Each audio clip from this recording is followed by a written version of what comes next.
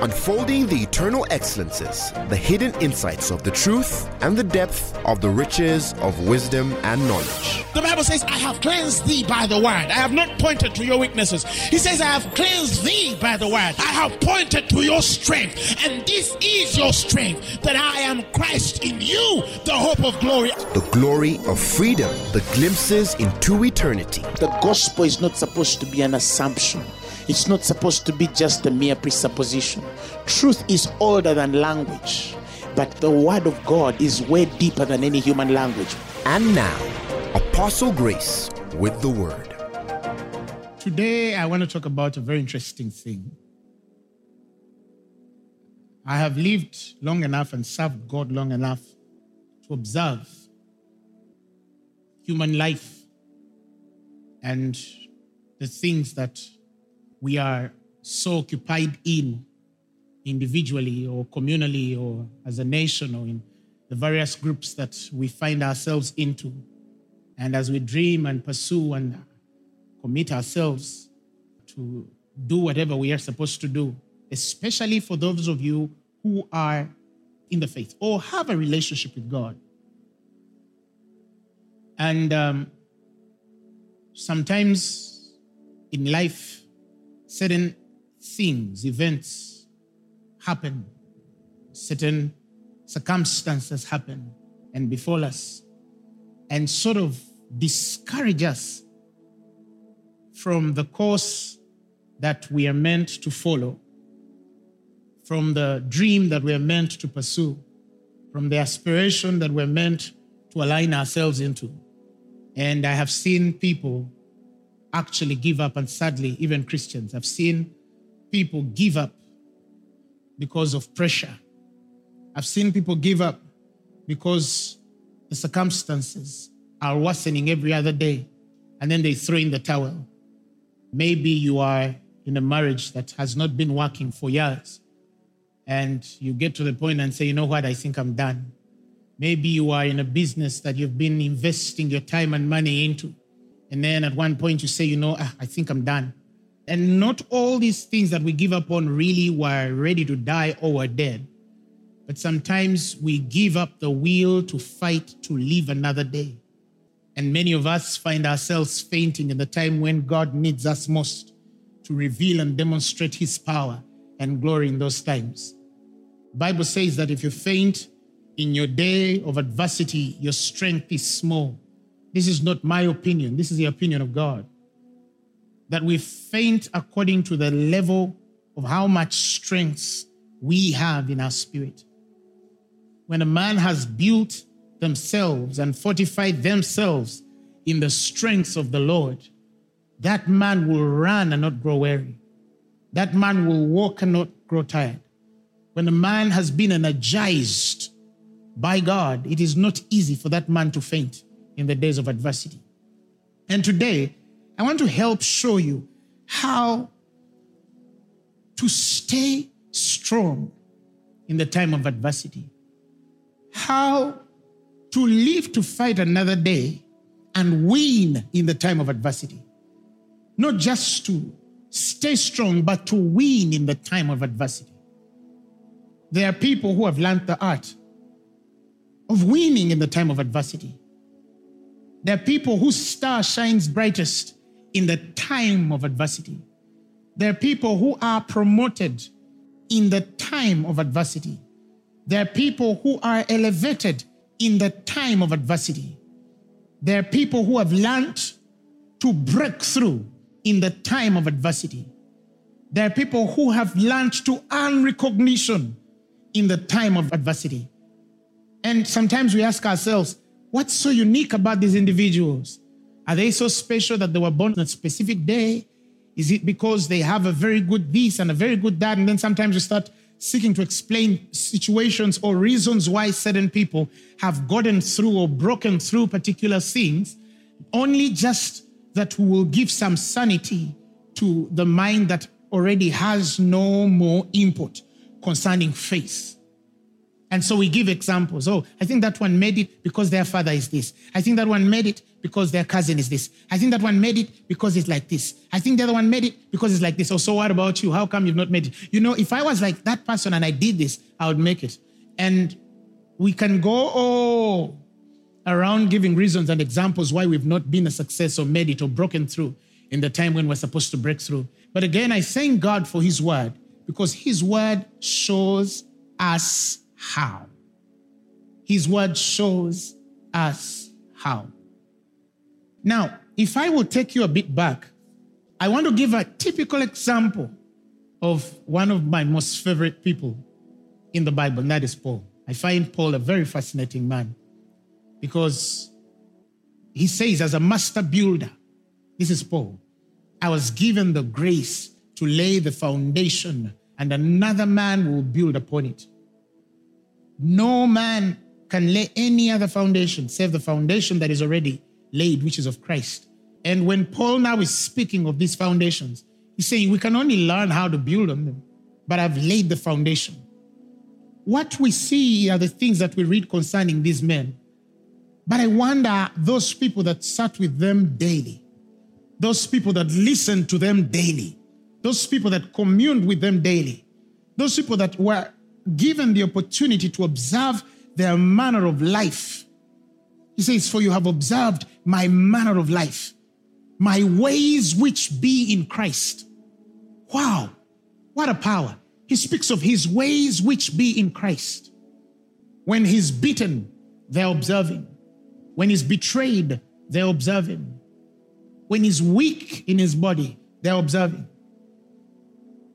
When he is striving with men, they're observing. When he's fighting beasts in Ephesus, they're observing. When he is praying, they're observing. Because some of the instructions of the Spirit are not the things that men which are anointed can articulate with language. They are things that only a man can pick pattern of by observing. And that is why he speaks of his ways which be in Christ. And so in studying the story of Paul, his testimony and his ministry, I've learned to go into the things that are spoken, to see how I can meet and connect to the things that are not spoken concerning his manner of life and his ways which be in Christ. And that is the man who earns that full accredit in the Spirit. And he says, imitate me, even as I imitate Christ. He has the boldness to say that there is a way I have patterned myself in the ways of God. And it's enough for a man to just watch me live this life in Christ. What a glory. May God give us the grace to set patterns and become a pattern for them which should believe after. And that indeed, you might not need to say some of these things, that God will advantage you enough for men to learn from you, even when you have said nothing, that your imitations will be enough to guarantee a man's destiny in Christ. It is possible in the mighty name of Jesus Christ. And it cannot be our own working. It can only be the working of the Holy Spirit, the working of God, even as we yield to him through his word, through prayer, and all these other things that God has arranged for us. So I study Paul, and I look at Paul and I see his way in God and how he lived and how he related and connected to the things and how he responded to the mission that God has given to his life. And I will start with a little conversation. We see Paul in different journeys. First journey of his mission, second journey, and the third journey. And sort of our life of ministry also sort of is like a journey for all of us. We all have stages in ministry. In fact, I could teach about the 3 stages, of ministry. We all have our stages of ministry. And to discern that is a great grace, because you have a true estimation of yourself and you know what to do when you are available for God to be used. You know where to be. You know how to pray yourself into your next season. You know how to position yourself for the next wind that blows you to the next realm of service and ministration. Now, we see this fellow moving. In Acts 13, we start to see a conversation that is leading into his secondary missionary journey. He goes through Cyprus And then he goes into Perga in Pamphylia. And then from Perga, Pamphylia, he goes into Antioch, Pisidia. He goes preaching the gospel. And the message of God is spreading. The miracles, signs, and wonders are being demonstrated by the apostles. And then we see them in the 14th chapter pass into Iconium. But of course, from about there, we start to see persecutions all through from Acts 13. There's a group of people that have a problem with Paul and what he is preaching, especially because what he was preaching was catching the attention of the whole city.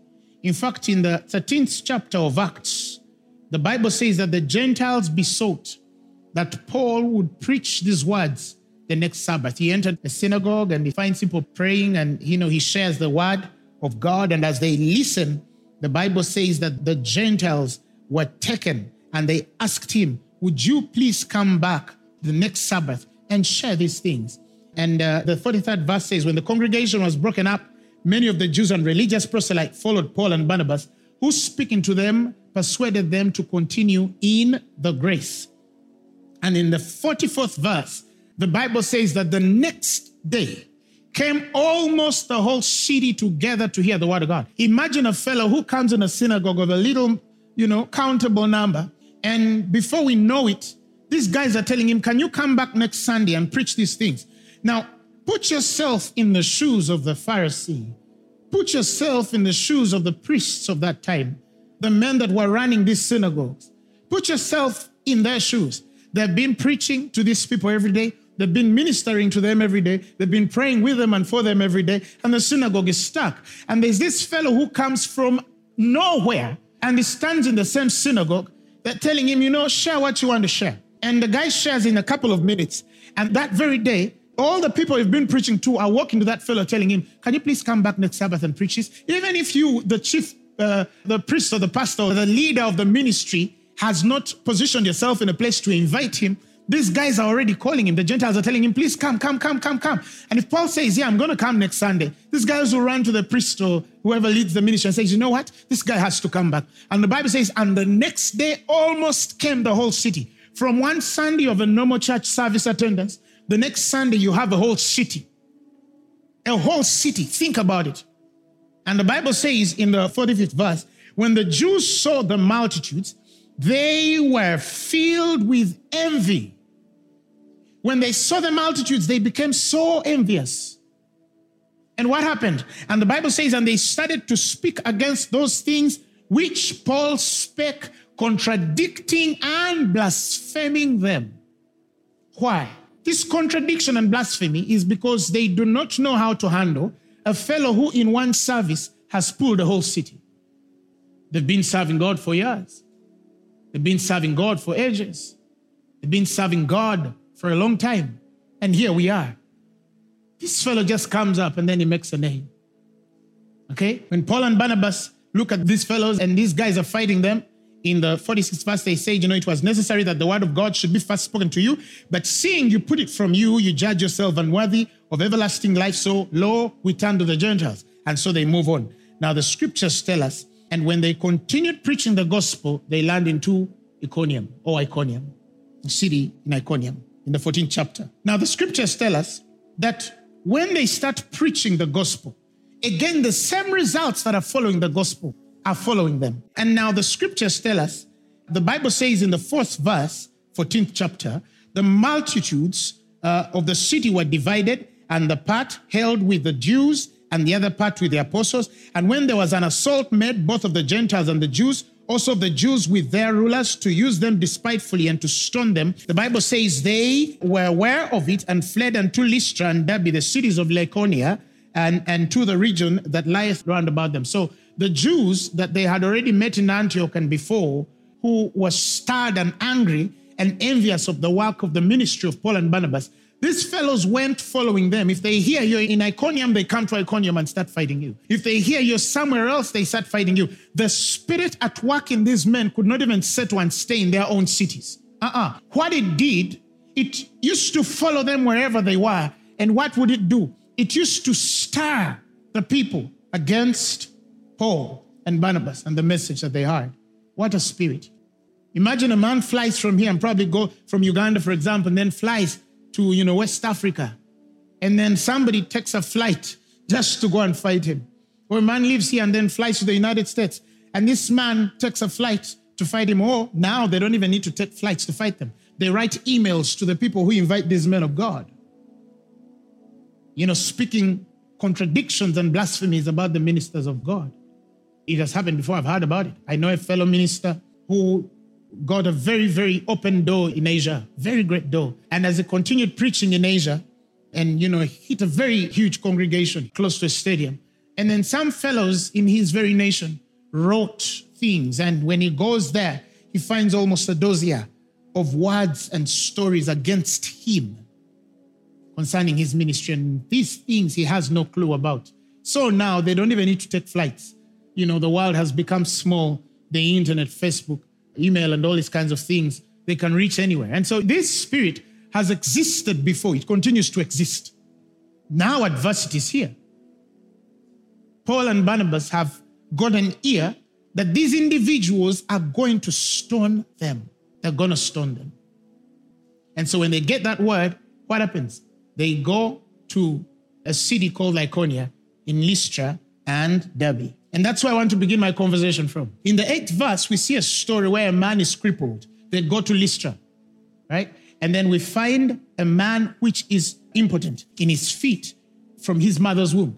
And so these guys pray a miracle for this individual. And when they do, the man actually walks.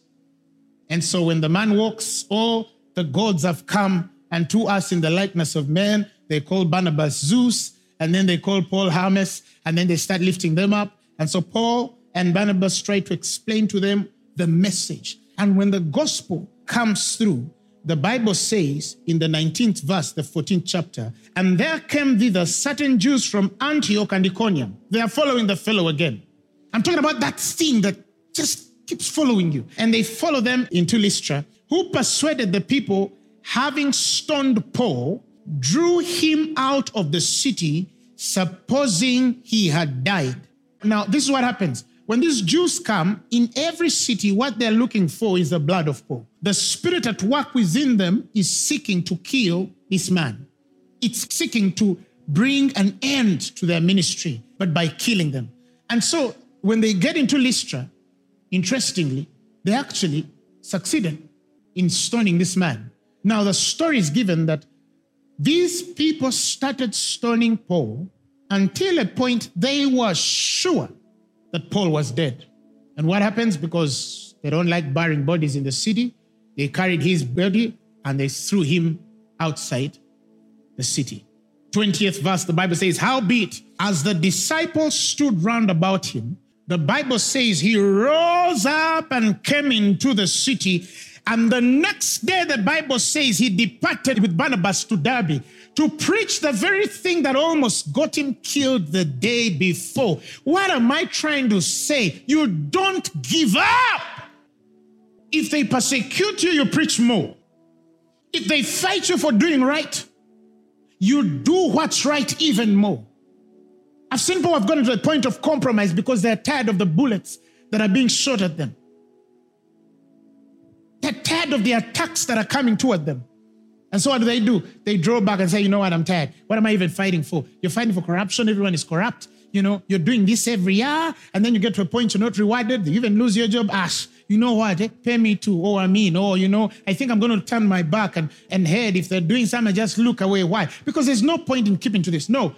When he was stoned for dead and they left him for dead, the scriptures tell us that the next day, that fellow dusted himself up and went to Derbe to preach the very gospel that got him beaten.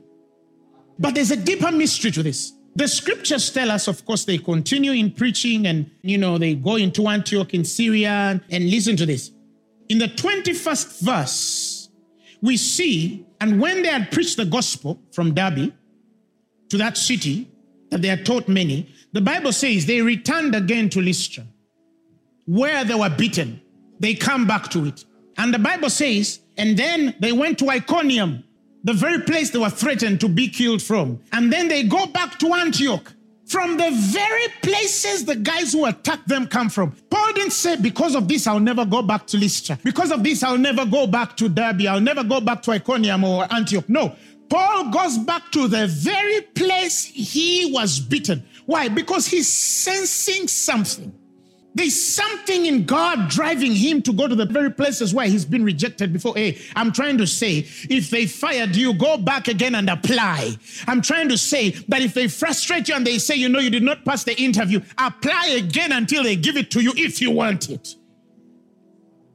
You never give up. You never give up.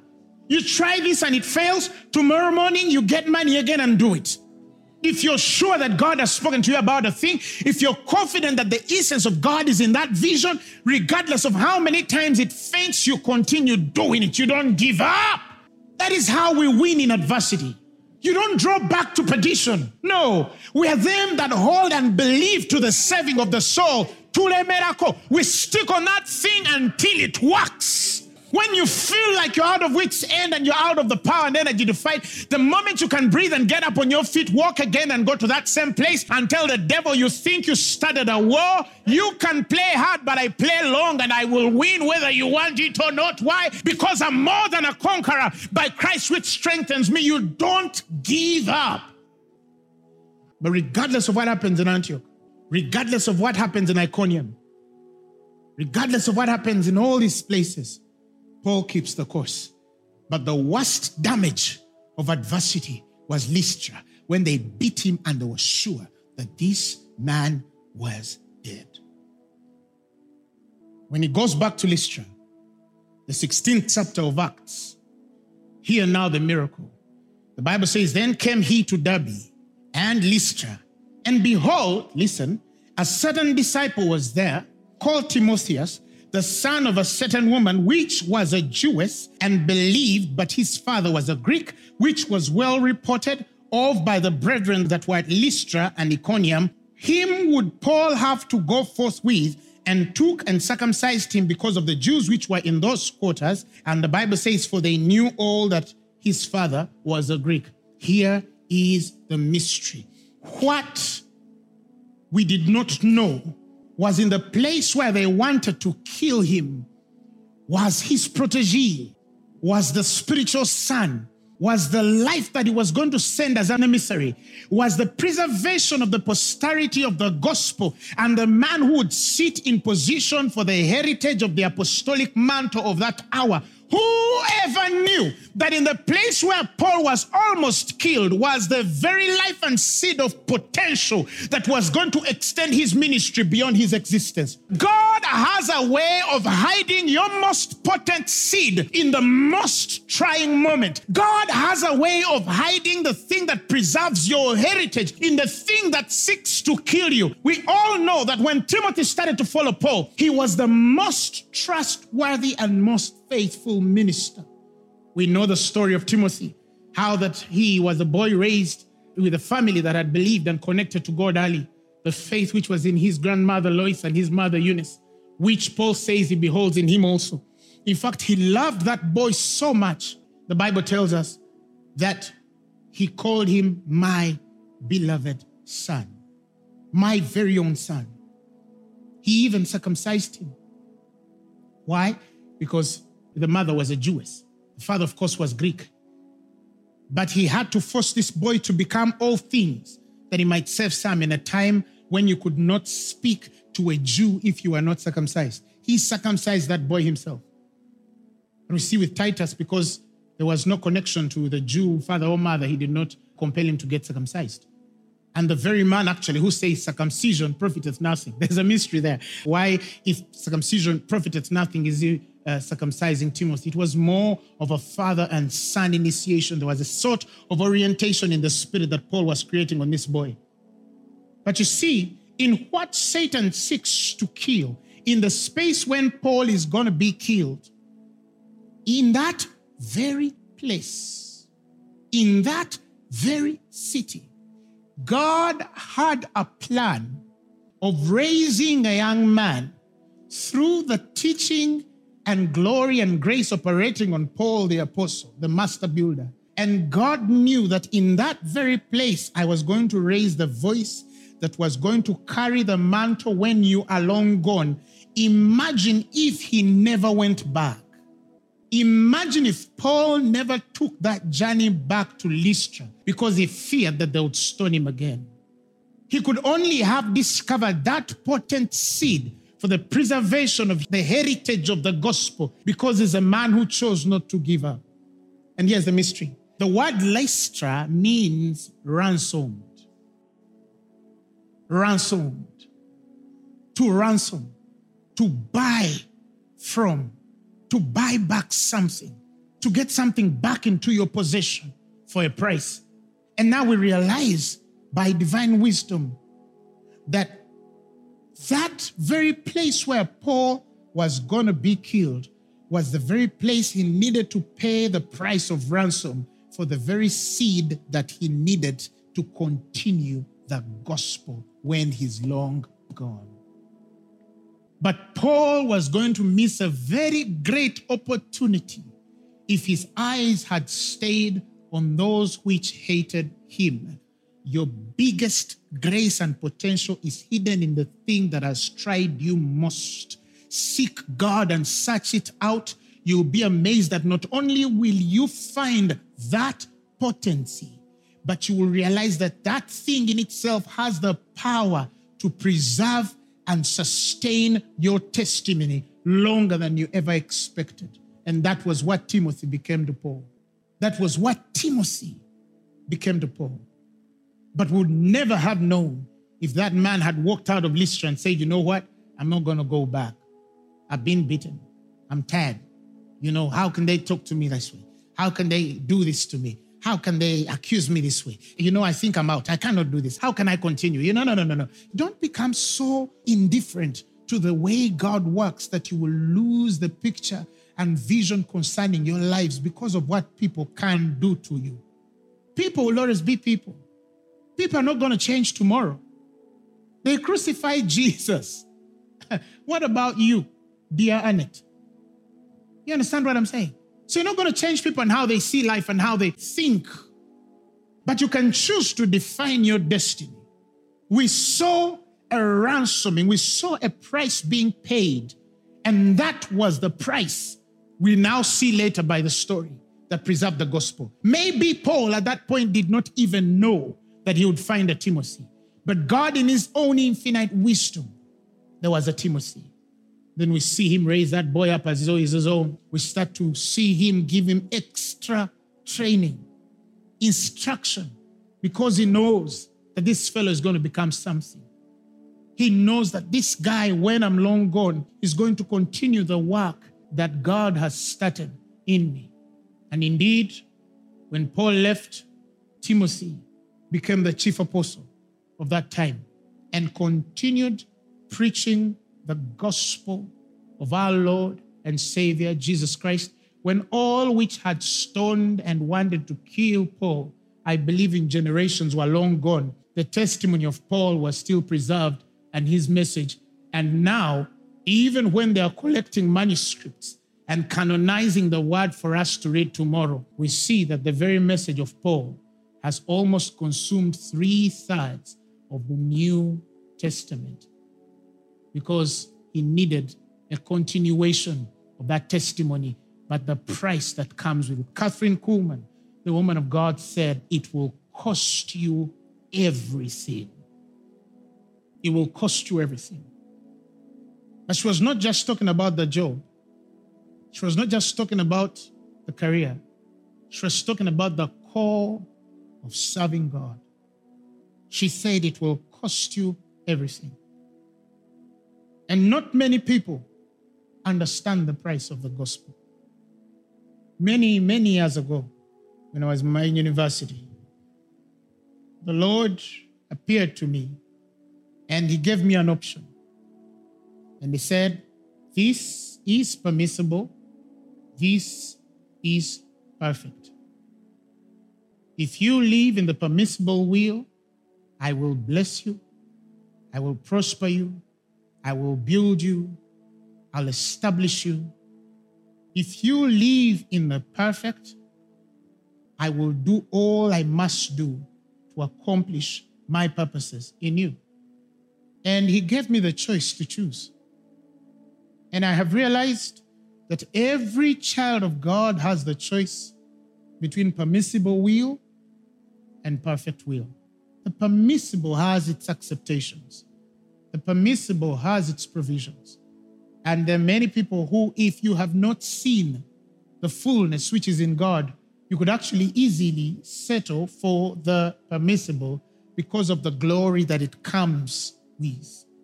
It truly can come with. Because, firstly, in the realm of the permissible will, the promises of God are still available. And what more could a man need when it comes to the things that pertain to this life? If he promised that you shall be rich, in the permissible, wealth is available.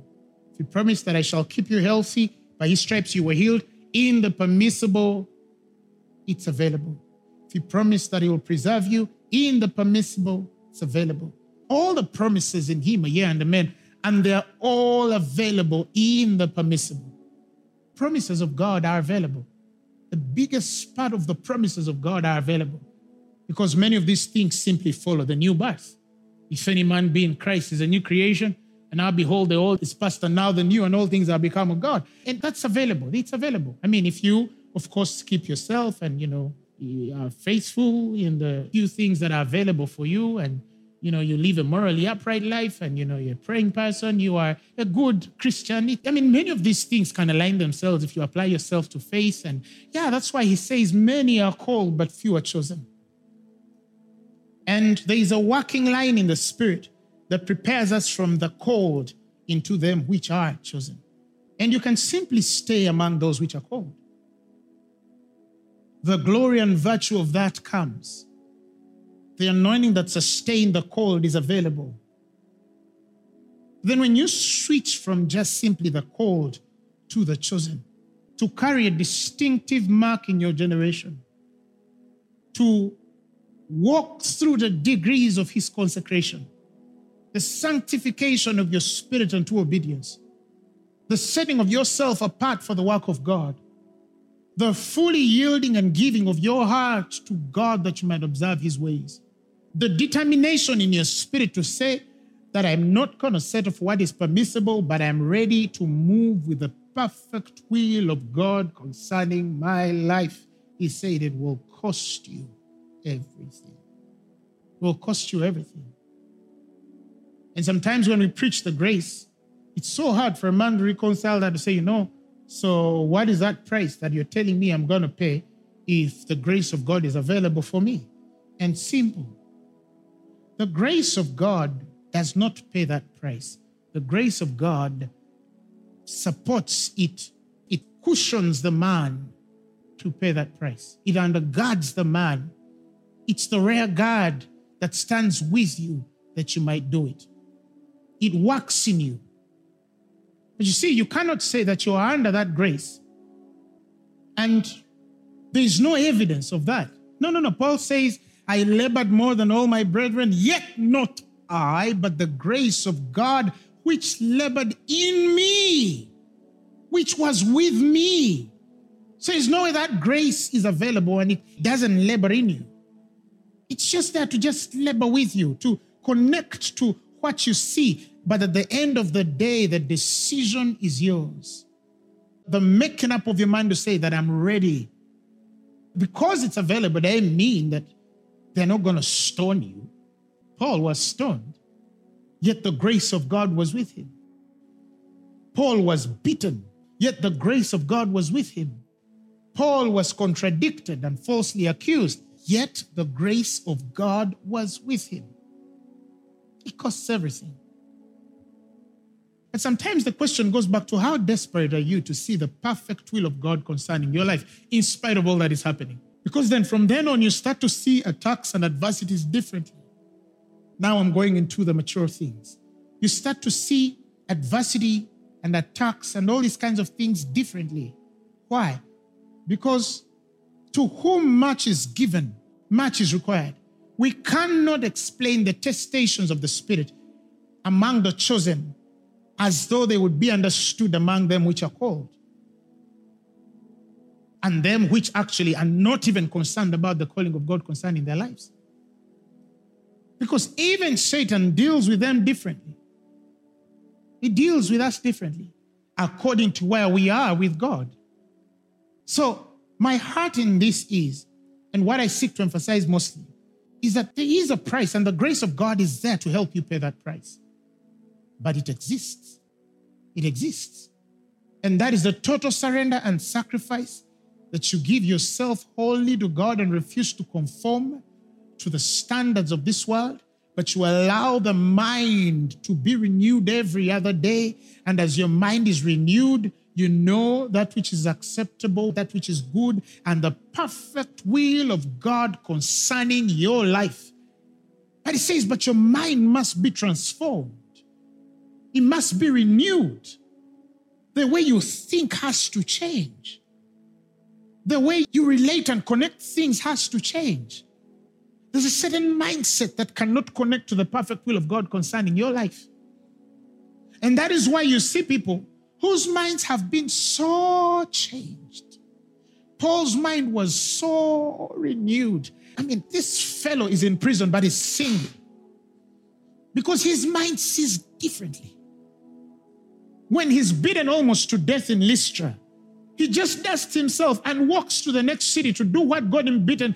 And then he comes back through the same city because the way his mind works is renewed. He sees things differently. A viper holds onto his hand and he just shakes it off. He's not even conscious that this thing can interrupt the destiny of God concerning his life. He knows that he has a journey. He knows that he must appear before Caesar. He knows that there is nothing that can stop him from appearing where he must appear by God. And what is a viper stinging his hand? He just shakes it off. And the rest of them are waiting to see whether this man will die. Or some have already even judged, he survived the sea and now the gods have looked for him on the land and they want to kill him. But what is in the mind of this man is so different from the way the world sees and understands and interprets life. Why? Because he has been renewed in his mind. He knows, I must stand before individuals. I must finish this journey. This viper, this thing, it doesn't matter how poisonous it is, it cannot stand in the way of a man who is chosen by God. Of a man who's chosen by God. When you are in the perfect will of God, you stop being conscious of some attacks. You stop being conscious of certain adversities. You stop being conscious of certain thoughts. You even stop being conscious of what certain people say. Because it does not matter anymore what they say. You belong to God and he owns you and possesses you a certain way. Imagine a story reading like, after laying the foundation, he died. How? How? No.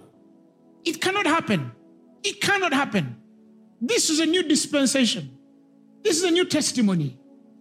This is a new testimony. Oh yes, some people give reference of John the Baptist. How could he be killed? And then I have some say that, how could he be killed? How can a simple girl ask for his head? For a man which was anointed, which anointing was bright and shining light. And a little girl asks for his head and they behead him. Well, he was the greatest among them which are born by women. Again, I repeat, John was just the greatest among them which were born by women.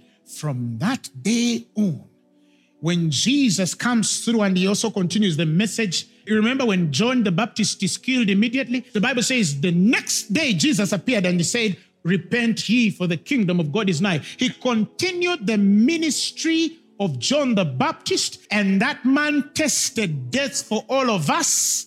And when he tasted death for all of us, since John, the kingdom of God suffereth violence by them which know how to do this thing, who know how to react, also take it by force. In other words, this time we have the opportunity since John to refuse. A little girl will not ask for my head to be killed like I'm not a man of God. Why? Because now the covenant has changed. He said, yet ye which is least in the kingdom is greater than John the Baptist. And that is why I say you will not die under violence. A stray bullet will never come into your house to kill your own. So you can't die of witchcraft. No, no, no. The moment they say it, you say in the name of Jesus Christ, greater is he which is in me than he which is in the world. I cannot die because of a man's witchcraft. I cannot die because of a flu and a cough that came from China. I can't. Hallelujah, glory to God. I cannot die by a virus. I cannot die. No, no, no. Brethren, he said we are more than conquerors by Christ which strengthens us. He causes us to triumph in all things. I refuse. You ignite a violence.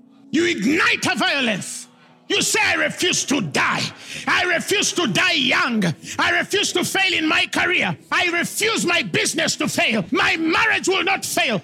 Devil, get off, get off. You said, devil, leave my child.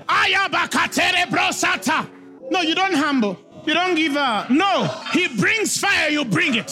He brings 100, you bring 1,000. He lets 1,000, you bring 1,000,000. I said he can play hard, but he can't play a long game. He cannot play a long game. Even when he tempted Jesus, the Bible says he tried and tried. And the Bible says, and he went away for a season, for another opportunity. That means the devil can give up. He says, submit yourself unto God, firstly. And after you do that, he says, resist the devil, and he will flee. He will flee. He will flee. He will leave your business. Whether he wants it or he doesn't, he will leave your ministry. Those which speak about you, one day they will not be able to speak. They will not be able to speak. No, because the weapons of our warfare are not carnal, but they are mighty in Christ for the pulling down of strongholds. They cast down imaginations and every high thing that exalted itself above our knowledge of Christ and brings to captivity all thoughts to the obedience of Christ. Now I've realized this, that sometimes the thoughts that are brought to captivity are not necessarily our thoughts only. God can do something to your enemy and your enemy also agrees that this man has God. This woman has God. She's not alone. Hallelujah, glory to God. What is my point? That your most potent seed is soon to be revealed in the thing you've been tried most. And not only will it be revealed, God will give it the grace to outlast and outlive those that have fought you. We have this treasure in earthen vessels, that the excellence of power might be of God. I don't care what is happening in your family right now. You must believe that something is going to happen for you that will turn everything around to the glory of God. This I say, we are more than conquerors through Christ which strengthens us. Nothing threatens me. Nothing. I have not received the spirit of bondage again to fear, but I've received the spirit of power, sound mind, and love. That's who you are. Don't give up. The thing that frustrates you, go back into it. We were having a crusade last year, and as usual, Galatians 2:2, like Paul says, I went up to communicate to them which were of reputation privately, lest I should run my race in vain. We met many men of God, pastors and these guys, in a certain umbrella and group of fellowship. And I shared my vision to do a crusade. And when I shared my vision to do a crusade, they said, we're going to be with you. We're going to work with you. We love what's on your life. A couple of weeks later, they call me and they say, you know what? We got orders from our elders that we're not going to work with you and that, we don't believe in your ministry. And I got calls from that area and they said, nobody makes a crusade here when these guys don't agree with you. In fact, some people called me and they said, you know what? It's advisable, just cancel this thing or postpone it until you win the favor of their leader.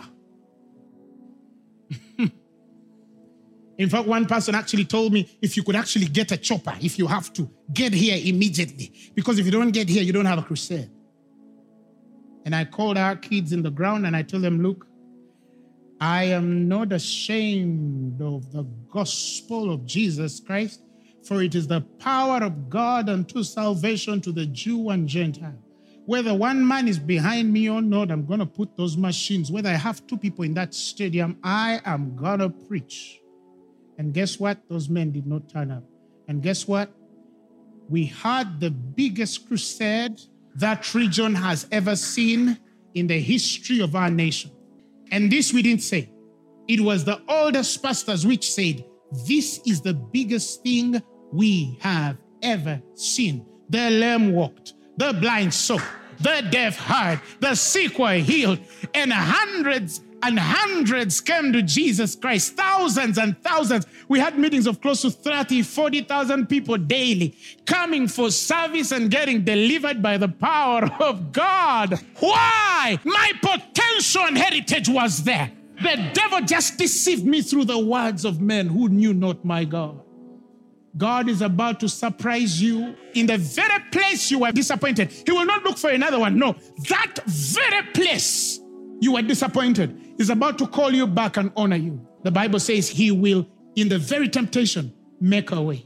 He's going to use the very person who spoke evil about you to introduce you and announce you. I've seen websites that have fought us now announcing us. Hello, glory to God. I've seen Facebook pages that used to oppose us now announcing us. God can use the very mouth that fought you to fight for you. In Jesus' mighty name. I want you to raise your voice and thank God for tonight's word. I want you to speak in tongues and celebrate God for what he's doing in this hour. Shabrakatara baketele broza lamando. Jareke broza bashetele prokotalapa. Rimaze broze ketende hosatalaba. Rikatolobo serebo satalabo. Keri broza laba seketelebo yalaba. Yahweh, Yahweh, Yahweh. So brazalabo. Yahweh, Yahweh. Help me choir. I will not forget you, oh Jarababako Satalama Telebro Zalabaye. In every situation, Jarebro Satalamandoro Bro Satalabaye. Oh Yahweh, Yahweh. Jarebo Satalabatala Pakotalaba. Speaking other tongues, speaking other tongues. In the very place you are beaten, may God raise a story. In the very place you are rejected, may God raise favor. In the very place you were defeated, may God create a victory. In the very place you are frustrated, may God bring a joy. In the very place you were shaken, may God put a strength and tenacity. Masabro Satalaba, Yahweh, Yahweh. Jarababako Satala Prokotalapa, Rabababako Satalama Yerebo, Zarababako Satalapa, Rabazalapoko Prozelema, Robosi Catalabaye. I will not forget you, Rabasotalaba, Zalabroko Telema Derekosa, Zabroko Telebayelebo. In every situation, Zadelelebo. Come on, speak, speak, speak. Speak, speak, speak. Say, I refuse to die young. I refuse to fail. I refuse to be sick. I refuse to be poor. I refuse for my ministry to fail. I refuse for my career to fail. I refuse. Sarabakotelebro satalabaya.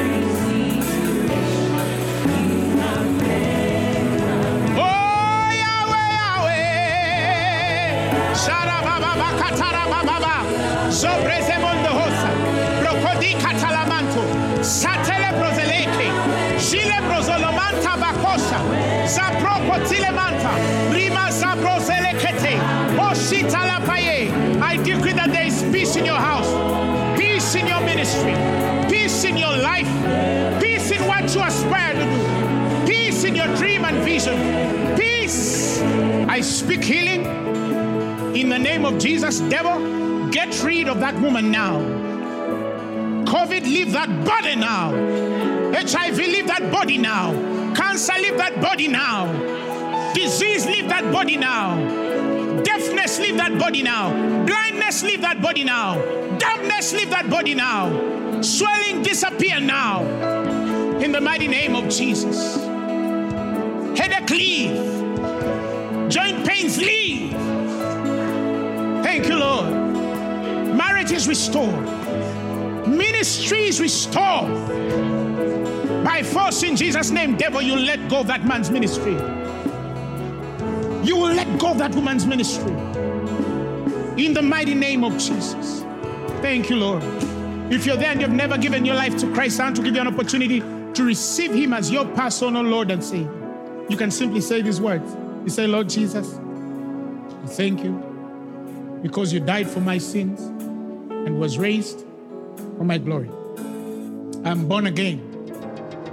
The message you have just heard was brought to you by Phaneroo Ministries International. For more information, contact us on telephone number 041-466-4291 or email us at phanerokampala@gmail.com. You can also find us on the web at www.phaneroo.org. Or better still, feel free to join us every Thursday for our weekly fellowships at UMA Multipurpose Hall from 5 p.m. to 8 p.m. You can also catch the live stream at livestream.com/Phaneroo.